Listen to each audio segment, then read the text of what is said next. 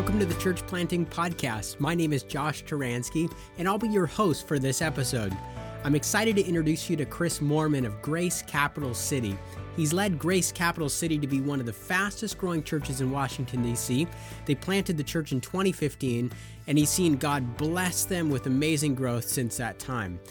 Chris shares a bunch of helpful tips about creating culture and embracing millennials, young working professionals in his church.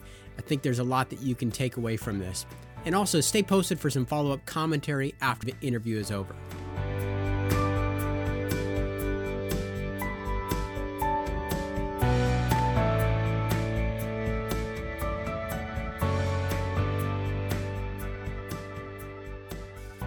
So you pastor a church that's related to other churches that are in Atlanta, and it's called Grace. Is it Grace Church or Grace Fellowship?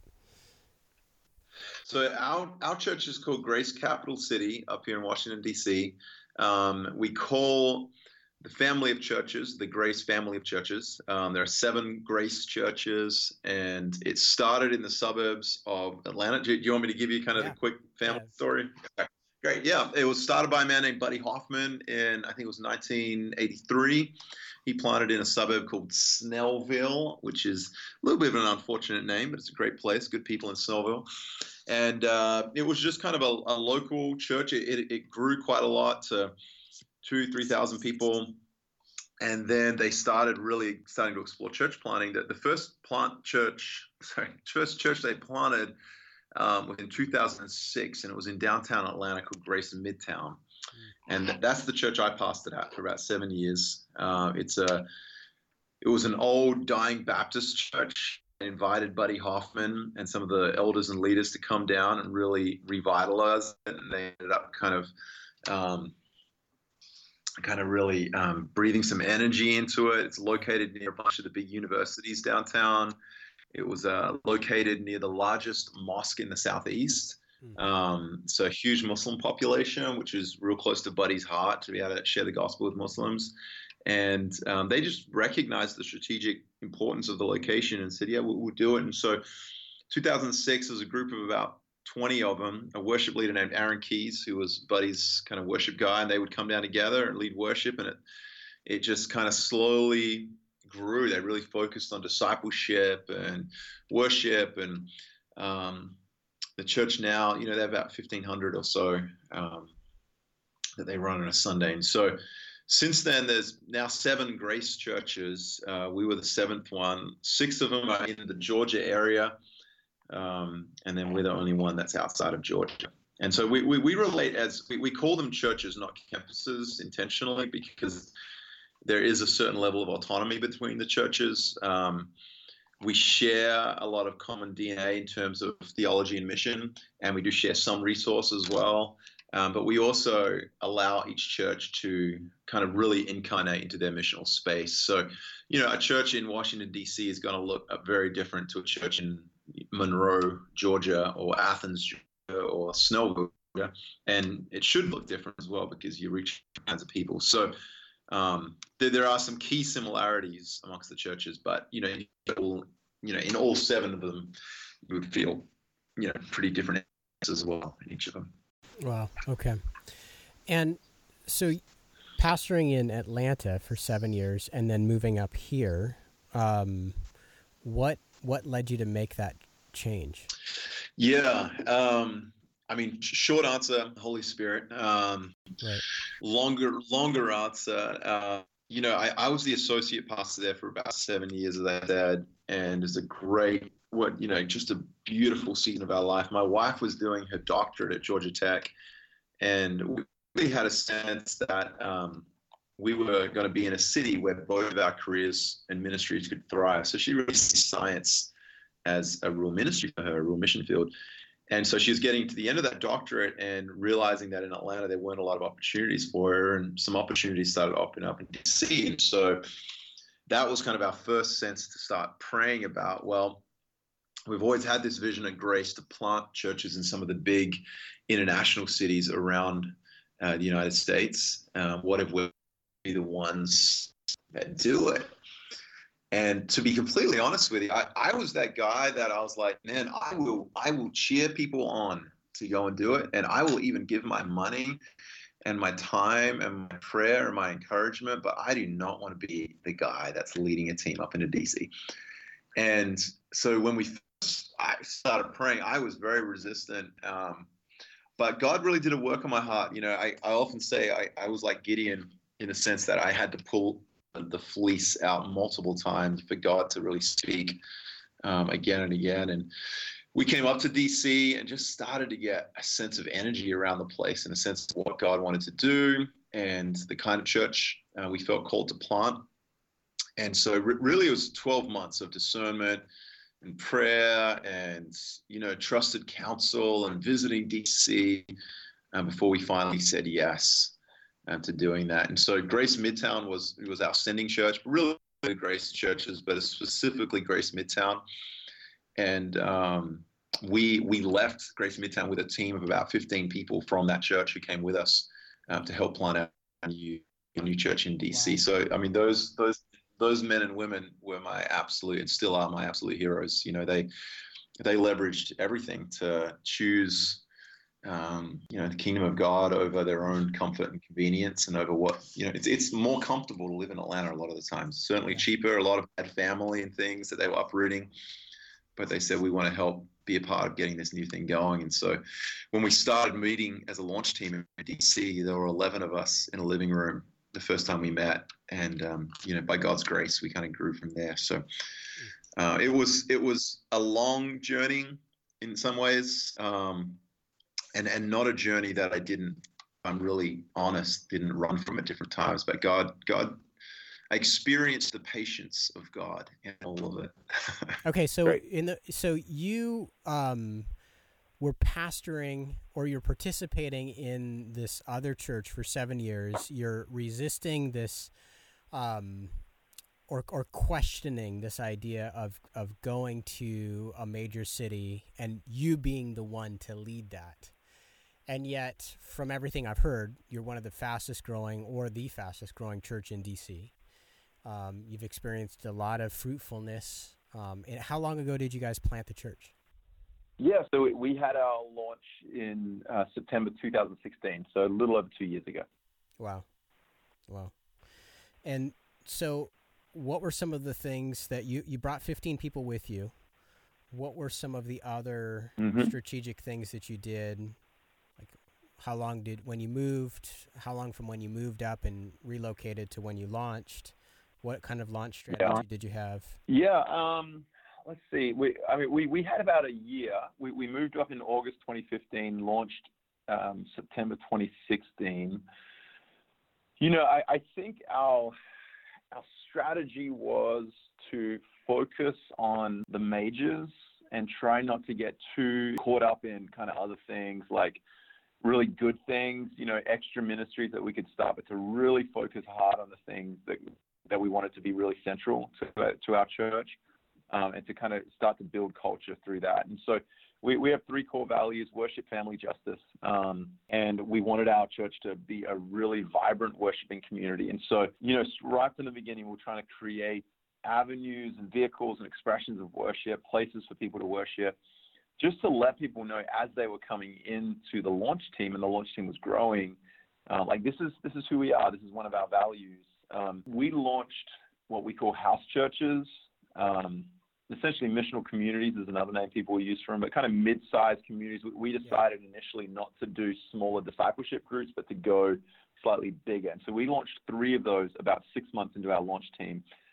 And I think that was kind of catalytic in growing, because what it did is it all of a sudden raised up another level of leader. It kind of like another tier of leaders in the community who weren't just showing up to launch team to figure out how they could, you know, give their money and stack chairs, but they were like, hey, I'm getting a vision for a house church that I'm launching in the Capitol Hill area. I've got friends that I can invite to that. And when with increased ownership, you get increased growth. It happens every time. If we can figure out a way to help people really walk in the priesthood of all believers, then they're just going to pour more into it than they would if they just feel like they're just carrying out someone else's steps for them, So we tried to give people a vision for that, and then to also give them permission to start to vision for their own community. Yeah. So we launched 3 house churches in June of 2016, I think it was. I think that was really important. The other thing that we did that I think was really helpful, it was stressful at the time, and I look back and I'm like, man, would I do it again that way or not? But I do think it was part of the reason we grew, is we had a few apprentices come up really early. And they were basically apprenticing for a church that didn't even fully exist yet. So we were still in the kind of launch team phase, and we had 5 of these young men and women. All of them had come from Grace Midtown. So there was something about the flavor of Grace Midtown that we were like, I want to be this kind of church. I want to be a vibrant worshiping community. I want to have a missional edge in culture, and I want to be teaching through the scriptures faithfully for revelation and for discipleship. So a lot of the kinds of intangibles you feel in a community, you can't teach someone. What I've experienced is you have to find people who carry it intuitively and then let them infiltrate in your community. And so we had these 5 apprentices come up, and half of their job assignment was like, just be like the best versions of yourself in the community. And I know that sounds like, what does that even mean? It's so intangible, But what I knew was, especially when our team was only, 30 people or 20 people or 40 people or 50 people, you put 5 really attractive guys and girls in there. And by attractive, I don't mean physically. I just mean like people that are like, hey, I want to be around these guys and girls, They're going to draw other people to themselves. They're going to start communities. They're going to start infiltrating the culture and creating the culture that you want. I mean, they are literally culture carriers. Yeah. And so those 5 were really important, I think, in launching the church the way we wanted it to launch. And once you get some momentum, then other people start to catch up of like, oh, this is what Grace Capital City is about. This is the kind of place it wants to be, and I can get on board with that. So I think that was really important. Sharing leadership, sharing ownership, maybe it's a different way to say it, while still maintaining a clear sense of vision and direction and value, and then also allowing people who carry the culture intuitively to really infiltrate and influence your community. I think those are a few big things. That's really good. Can I go back to the house churches? You said that these 3 house churches, that through that people took on a sense of ownership. Can you explain that better? What did that look like? How did you start those groups? Were you leading them? How did ownership go from yours and like the few people that came with you over to people in the house church? Yeah, no, good question. And this is a similar model when I was leading the college ministry at Grace Midtown, which is, we had ministries at about 7 or 8 different campuses in the Atlanta area. And we realized when students led the ministries, they were way more likely to invest in a deep level than if they were just coming to an event that you put on for them. And you got to be careful with that, because it can be messy, it can be inconsistent. You have to disciple and shepherd and bring accountability. But the fruit of it is that instead of just raising up consumers, you raise up leaders, right? You raise up people who know how to execute a vision, who know how to evangelize and invite their friends and start to vision for a community and take responsibility for it. I think you really raise the bar. And so a similar kind of model, we weren't working at least at that stage with college students, but, mainly kind of young adults and millennials, is about halfway through, we were essentially operating as one house church. And we kind of thought, well, rather than staying this way, let's start to make our Sunday gatherings, which was still launch team at that stage, but start to make them feel more like a service, like a teaching and worship and that stuff. And find leaders that have a vision to reach other people in their communities. And so, it's got to be high character people. You can't just give away ownership and vision to anyone.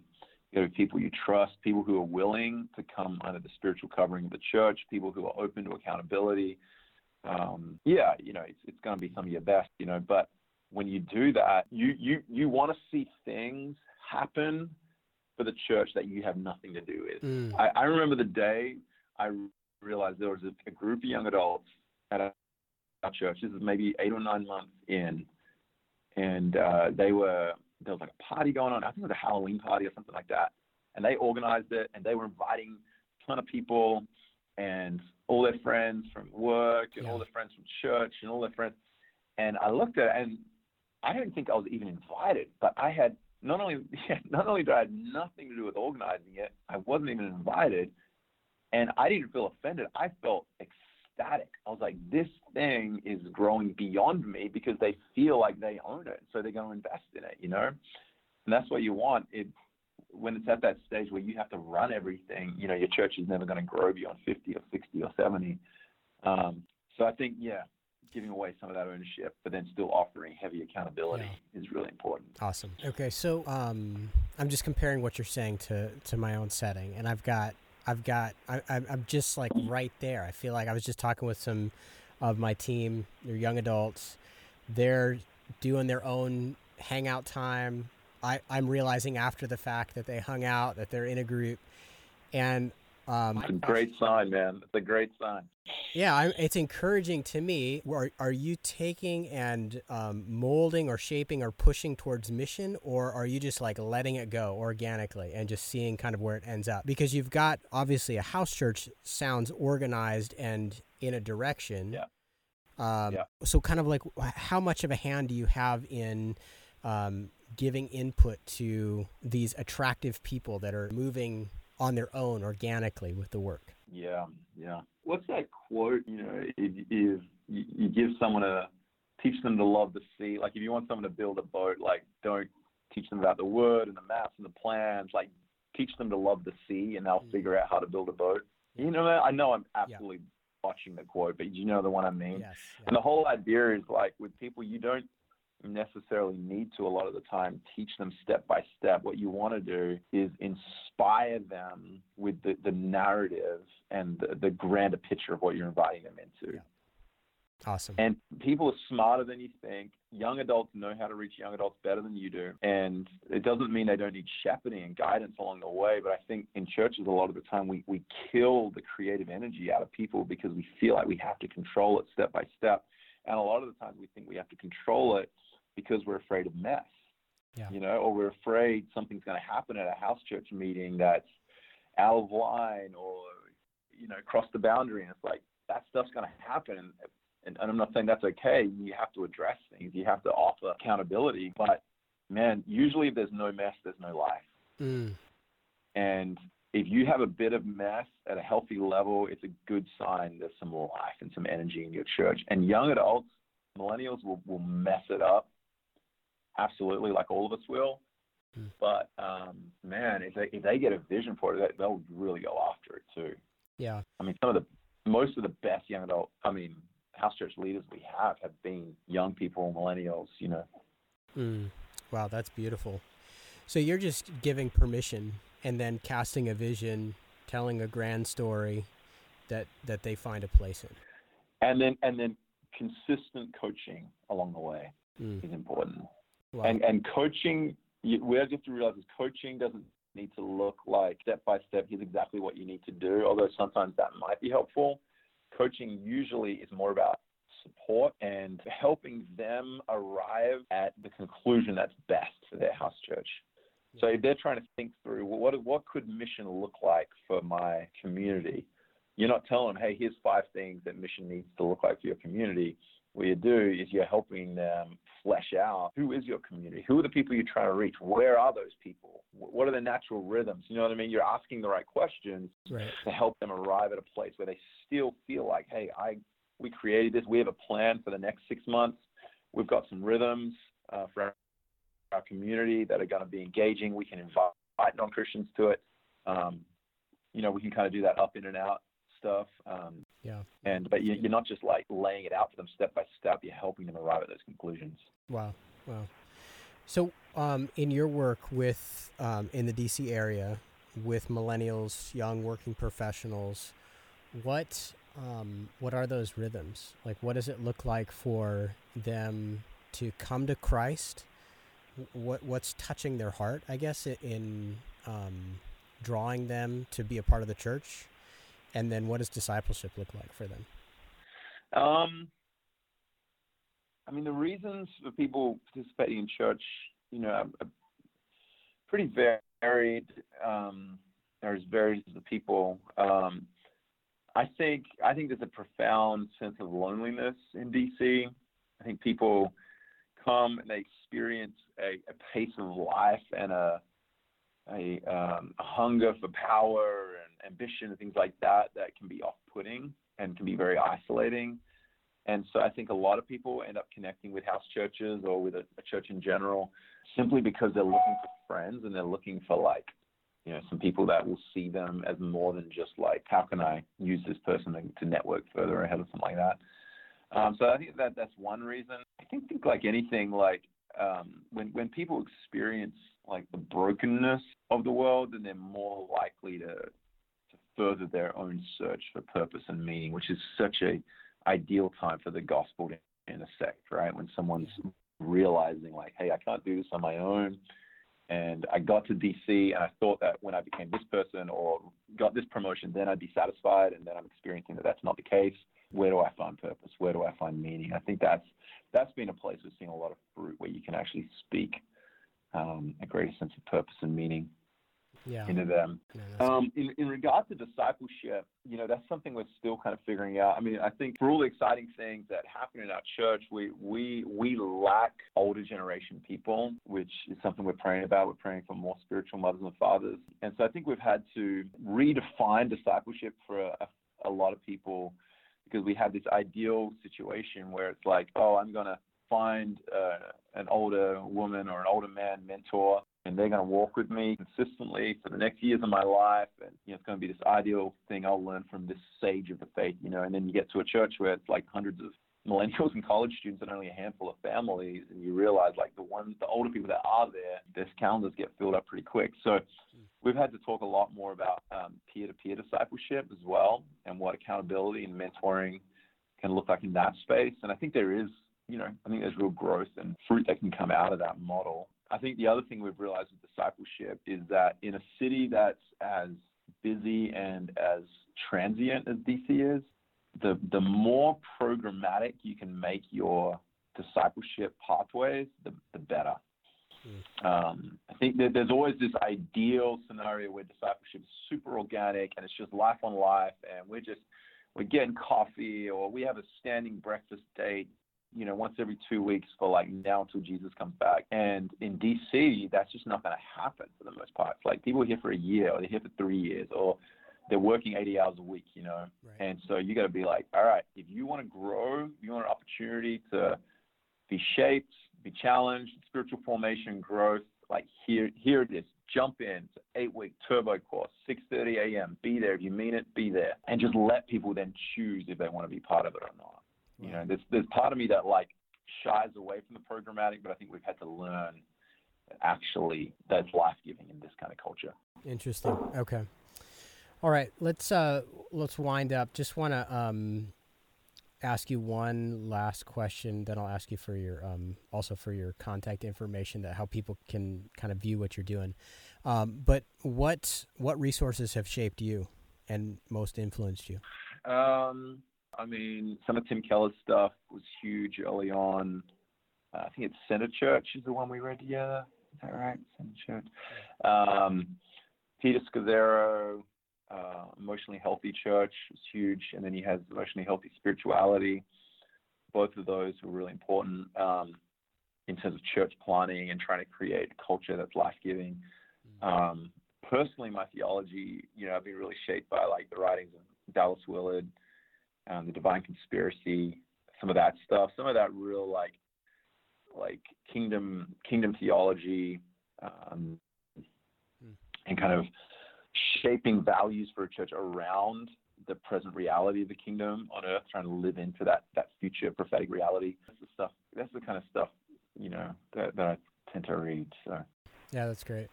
How can people view what you're doing? Yeah, sure. Yeah, I mean, we have a church website, as most churches do, gracecapitalcity.com. We spell capital with an A, just in case you're wondering. The capital with an A refers to the capital city. Capital with an O refers to the Capitol building, just in case you ever were wondering. But gracecapitalcity.com. We also we recorded a worship album released it earlier this year, and so you can look up on YouTube Capital City Music, or on Spotify Capital City Music, and there's a bunch of songs, a lot of them original. Cool. A lot of people from our worship team, and we recorded that. And we did that on our year anniversary, just as kind of an expression of what God had done in the first year of our church. So yeah, we'd love anyone to check us out. And you're on social media? Instagram, Facebook, Twitter, all of that stuff. Yeah, you can check us out on that too. We will link all that stuff up in the show notes. Thank you so much. I'd love to have you back sometime in the future to talk about expressions of worship. You had mentioned that early on in your bio that you wanted to be a gathering, expressions of worship. And so hopefully we can do that in the future, talk more about what that looks like. Yeah, would love to. Be honored. Thank you, Chris. Thanks for having me, Josh. Okay, Clint Clifton, we have listened to Chris Moerman. What were some of your takeaways? Yeah, well, I mean, let's not overlook the accent. I mean, it's 50% of how cool he is. That's right. I mean, I think if there's if I'm being tongue-in-cheek and I'm like, the things that would really make your church plant take off, I mean, it's not a bad idea to invest in some accent work, Make sure you go live somewhere else for a while. 100%. I'm just kidding. So yeah, Chris emphasized a lot of the same things that are emphasized in lots of planting circles that I'm in, but he just voiced them in a way that was a little unique. An example of that would be, you talked about shepherding in there. You talked about caring for the people in your church and figuring out how to disciple them specifically. And he just voiced it in a way that was a little bit different. He was talking about how his congregation, the demographic of his congregation is young. Because of that, he's got to figure out peer-to-peer discipleship in a way that normally he wouldn't think about. And I was just challenged, by hearing him say, essentially putting words in his mouth a little bit. He's figuring out, given his situation, given his context, what he's got to do to make sure that people are being discipled. Even the fact that he talked about this sort of 6:30 discipleship intensive, right, as opposed to just saying no.